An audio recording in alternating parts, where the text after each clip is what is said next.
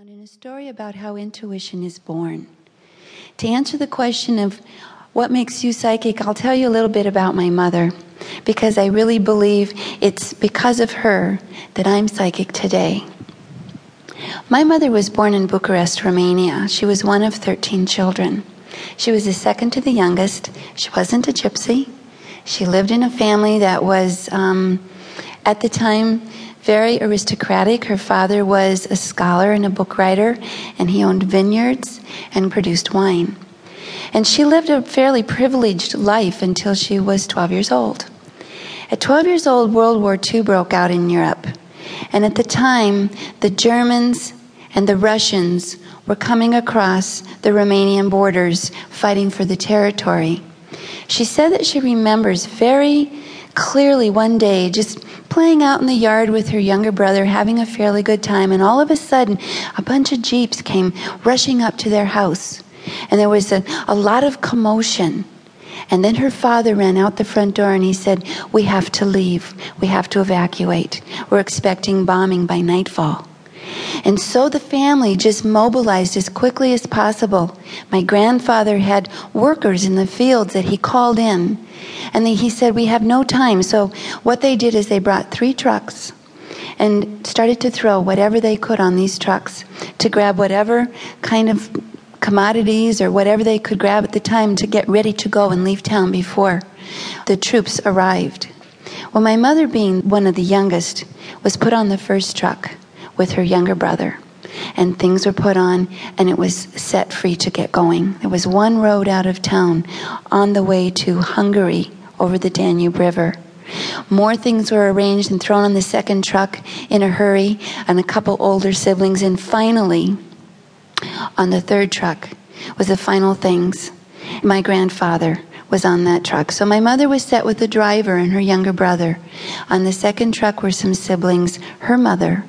And on the third truck were the oldest boys and her father.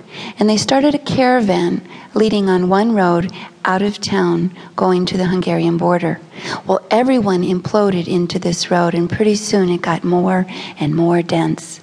And consequently, the trucks became more and a little bit more spaced one from another. My mother was just caught up in the commotion, but she kept peering behind in the crowd to keep her eye on the truck just behind her with her mother's face. And it wasn't too far behind, maybe just 100 feet for a while, pretty soon maybe 500 feet. But it was crawling very, very slowly because there were so many people. At dusk, her brother got cold and started to complain and said, "I have to get a coat, I need a coat," and started crying. The driver looked at him and said, "I can't pull over. If I pull over, I'll never get back on.